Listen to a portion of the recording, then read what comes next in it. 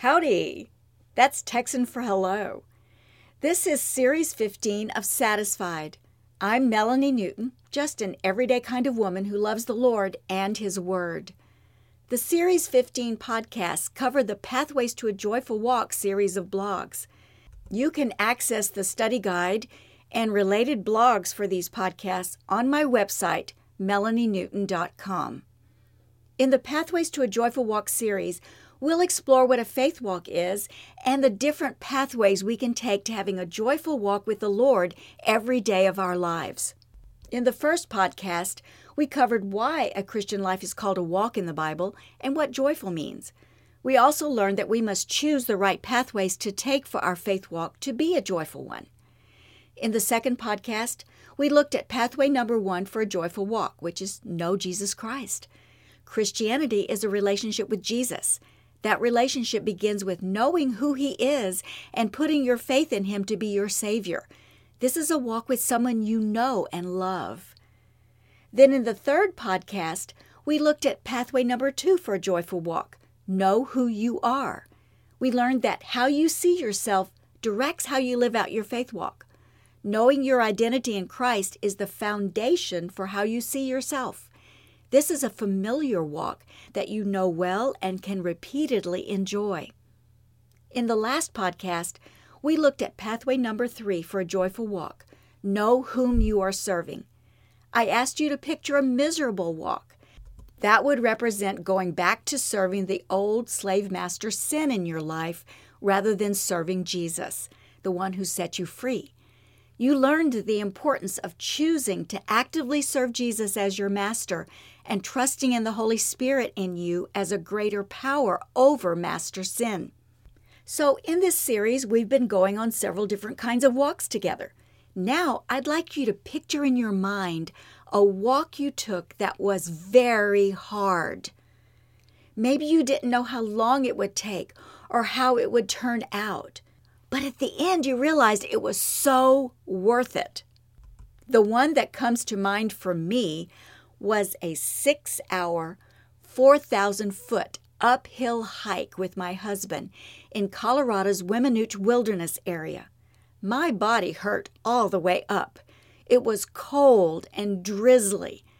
But at the end of that horrific hike, I was rewarded with the most gorgeous display of wildflowers I had ever seen in a mountain peak ringed area called Chicago Basin. I still have that feeling of awe when I think about it. Enduring the hike was so worth it. Pathway number 4 leading to a joyful walk is this: know where you are going. Something is going on somewhere in your country, in your town, in your neighborhood, or in your family that's got someone upset, nervous, or in a panic mode, maybe even you. Cancer, disaster, job loss, death, enemy attack. For those of us who like to plan and control our environment so that our loved ones and ourselves can rest, relax, and be productive, these interruptions to life are very hard to bear. So we try to escape to something that makes it go away for a while. A feel-good movie, a book, or a retreat. Or perhaps other not-so-healthy things. But then we get back to the rough and tumble of real life and find that whatever is stressing us is still there. Most stressors don't last just for a day, more like a month or year or even a decade, right? Jesus said to His followers that we will have trouble in this world, all of us. It doesn't matter where you live or how much money you have or what kind of success you've gained. It doesn't even matter how much faith you have or how faithful you've been to God in your daily life and work. Some troubles simply come from living in this fallen world and are common to everyone, such as illness and natural disasters. Other troubles like persecution and rejection are related to being a child of God living in an unbelieving world. Then there are those we inflict upon ourselves because of sin still present within us, our own bad choices, or troubles that others inflict upon us because of their bad choices. Either way, we get stuck with the results. Maybe that's what you're experiencing right now. Suffering has a purpose, though. Here's what the Holy Spirit inspired Paul to write in Romans chapter 5, beginning in verse 1. Therefore, since we've been justified through faith, we have peace with God through our Lord Jesus Christ, through whom we have gained access by faith into this grace in which we now stand, and we boast in the hope of the glory of God. Peace with God, hope, justified through faith, access to God. Those are benefits of our identity in Christ. Remember, that's from pathway number 2. Know who you are. Those are certainly reasons for rejoicing. But then the Bible continues, not only so, but we also glory in our sufferings, because we know that suffering produces perseverance, perseverance character, and character hope. And hope does not put us to shame, because God's love has been poured out into our hearts through the Holy Spirit who has been given to us. Why is suffering thrown in with all this good stuff? And we're supposed to glory in it? Some translations say rejoice in our sufferings. Why would we do that? Well, the Bible says it's because we know that sufferings or troubles can produce something in us that is good. Suffering produces something called perseverance. That produces character, which produces hope, and the experience of God's love being poured out into our hearts. The Holy Spirit inspired James to write something similar. Consider it pure joy, my brothers and sisters, whenever you face trials of many kinds, because you know that the testing of your faith produces perseverance. Let perseverance finish its work so that you may be mature and complete, not lacking anything. Again, that sounds crazy. If someone came up to you while you're suffering and said, "Find joy in your sufferings," how would you respond? I bet if you're right now in the midst of something that seems awfully like a trial, you want some counsel that doesn't sound churchy, don't you?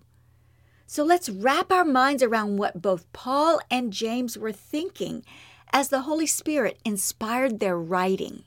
As humans, we face all kinds of stress, pressure, and pain in just trying to survive physically, financially, or socially. That stress makes us more susceptible to compromise with sin to avoid the suffering. The Bible teaches us that in order to keep going forward on a joyful walk with Christ, you and I need to have something called perseverance, something the Bible says is good for us. Both of the scriptures I just read used that word perseverance. But perseverance is only learned when there is a challenge to our comfort. And who likes that? The Bible teaches that perseverance is part of the Christian's faith walk, and there is a reward at the end for doing so. What exactly is perseverance? The Bible talks about perseverance a lot. We don't use that word often today. Instead, we use the word endurance. Endurance race. Endurance test. Endurance is a good word, but it's not as intentional as perseverance. By definition, perseverance is holding to a course of action, a belief, or a purpose without giving way. Holding to without giving way. It refers to active staying power and tenacity to hold up under some long-term burden, not just getting stuck in traffic. It carries the idea of whole life experience. It is the quality that enables a person to stand on his or her feet when facing a storm head on. That reminds me of our family's experience backpacking. My husband, Ron, conducted a wilderness camping ministry for 20 years. So we've done a lot of backpacking. One time we were in the White Mountains of New Mexico with another family. Our youngest daughter, Heather, was 6. As we started to walk out on a ridge between 2 mountain peaks, I could look out and practically see all of New Mexico. That was awesome. But then the winds hit us. I'm not kidding. It felt like 100-mile-per-hour winds, probably just 50 miles per hour. My little girl was about to be blown away off the ridge, so I grabbed her hand and held on to her so she could stay on her feet in the windstorm until we got safely to a place of shelter from the wind. Winds trying to blow you down, but you keep standing and moving forward. That's perseverance. The Greek word translated perseverance in the New Testament means bearing under. It's holding up a load with staying power, tenacity, and stick-to-itiveness. You have to be under, to bear under. That requires some kind of weight. A good analogy is how we as women can prevent osteoporosis. Osteoporosis is a condition where bones have lost so much density that they look like Swiss cheese, full of holes making them weak. Not good for anyone, especially older women. What we want to have are bones of iron. That requires daily intake of vitamin D and calcium, plus load-bearing exercise. Nutrition alone won't develop strong bones. Bible study alone won't develop perseverance. Staying on your feet and moving forward in a storm does. Sadly, for those of us who are book learners, we can't learn perseverance from a book. Only by going through suffering. James chapter 1 says that suffering tests our faith. Then perseverance through that suffering matures our faith. Testing refers to the process of melting down rock that has suspected gold in it. It's tested to see how much gold is in it and to remove anything that's not gold. Fire melts the ore. The heavier gold metal sinks. The weaker crud that's not gold floats to the top and is skimmed off, leaving just the real stuff. The gold in the ore was already gold before being melted. But after melting, all that is left of the ore is pure and is useful for making jewelry, money, and decorations. Beautiful stuff. The testing of our faith is on faith that is actually there. That's one thing you can rejoice about. You have faith worth testing. Gold in any amount is beautiful, isn't it? Jesus uses those tough times when we are under stress, pressure, pain, or suffering to float to the surface the parts of our character that are not so beautiful, not so strong, not so godly. And if we let Him, He will remove that not so beautiful stuff and strengthen what's left so we can persevere. The result is having stronger faith. Testing faith also surfaces sinful tendencies. Here's what can happen, especially for those of us who became believers as adults. Old habits and ways of doing things are hard to forget or ignore. Some of you know what I'm talking about. You've been a believer for only a few years, having 20 years or more experience living life the world's way, not God's way. So when tough times hit, you revert to what worked for mom and dad, or your friends, or in the movies, or on TV. When tough times hit, you keep your options open. I'll try God's way, then my friend's way, then my mom's way, and so forth. You know what I'm talking about here. That's sin.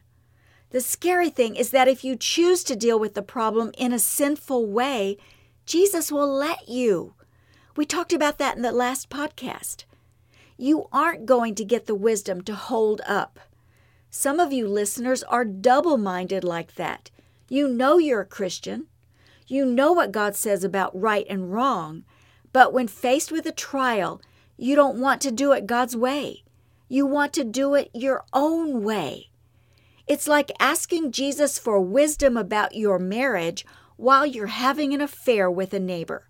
It's a double-mindedness. The picture I get is being on a tilt-a-whirl, tossed back and forth, unstable, not anchored. Is that all you want for your life? Jesus wants more for you than that. Humble yourself. Admit you've been doing it your way. Turn back towards Jesus. Let Him grow you up so you can faithfully persevere through any trial. It's knowing where you're going with Jesus, not against Him. Not only that, perseverance accomplishes something else in our lives.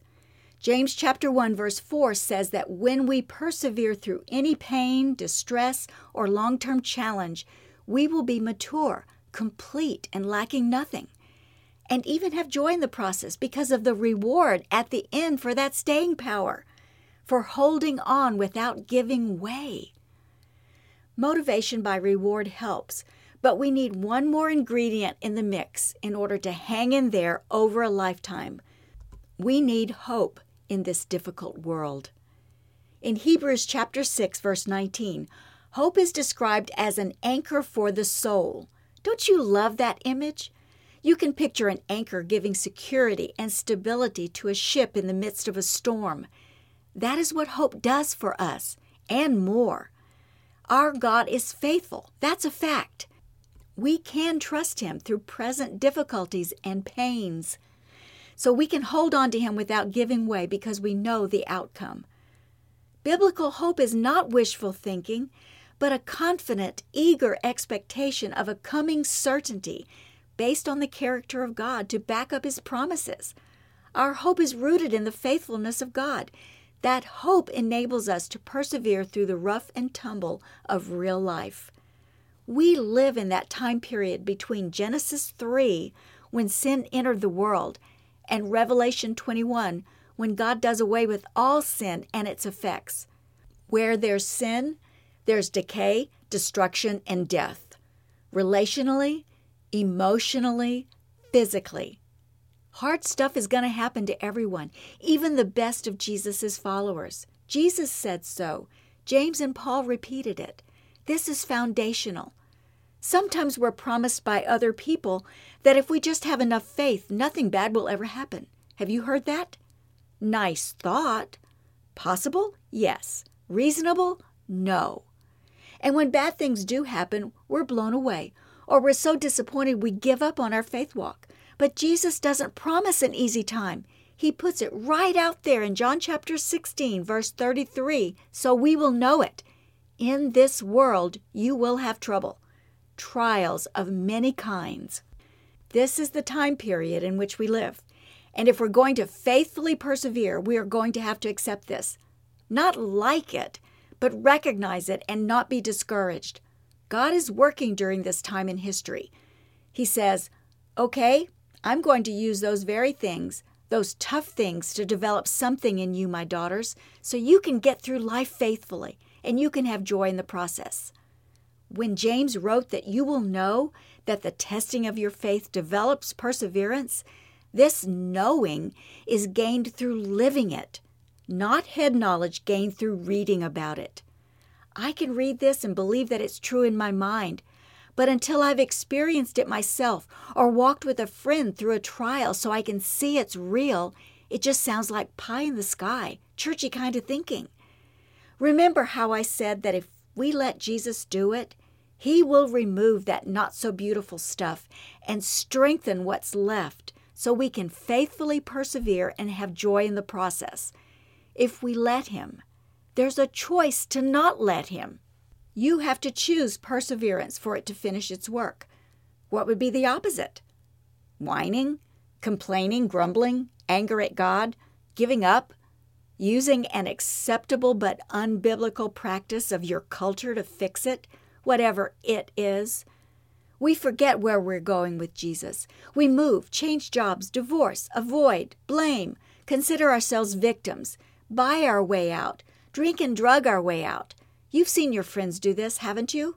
Maybe you've done it. I know I have. But if we let Him, Jesus will remove that yucky stuff to make us mature and complete, not lacking in anything needed. It means having what's necessary to live out Jesus' life in us. It doesn't mean perfect. We're not promised perfection in this life, but God will finish His particular work in us before He takes us home. For you and me, God has things for us to do, kingdom work to do here on earth during this time between Genesis 3 and Revelation 21, and He needs us to be mature, to be grown up. It's hard work to grow up, isn't it? I'm not good at letting perseverance finish its work when I have a way out. What about you? It's like exercising. I know I need to do it, so I get started, then get sidetracked and don't get back to it. When I don't have a way out, I'm pretty good at persevering. That's the value of backpacking. You're stuck out there. You have to bear under the load and complete the trek in order to get out. When we look at life just with our own eyes, we become fearful and pessimistic. We think to ourselves, nothing's going to work. I don't know if I can get through this. But as you move forward in faith, the Holy Spirit strengthens you and gives you courage that you didn't know you had. Dear sisters, God allows things in our lives to test us, but His motive is not to trip us up. It's not to make us fail, although our choosing to do so is always a possibility. To have a joyful walk, you need to know Christ and know who you are as a Christian. You need to know whom you are serving. You need to know where you are going. Keep the eyes of your heart focused on Jesus and the joy of becoming stronger, of fulfilling a purpose, of growing up as God's child. Those are the rewards of perseverance. I'm not talking about just when we get to heaven. I'm talking today. A joyful walk is one of those rewards. Let Jesus satisfy your heart with joy so that your daily walk with Him will be a joyful one. Choose to step through life satisfied by Him. I'm Melanie Newton, and you've been listening to Satisfied Series 15. I hope you will join me for another series and continue to be satisfied by His love.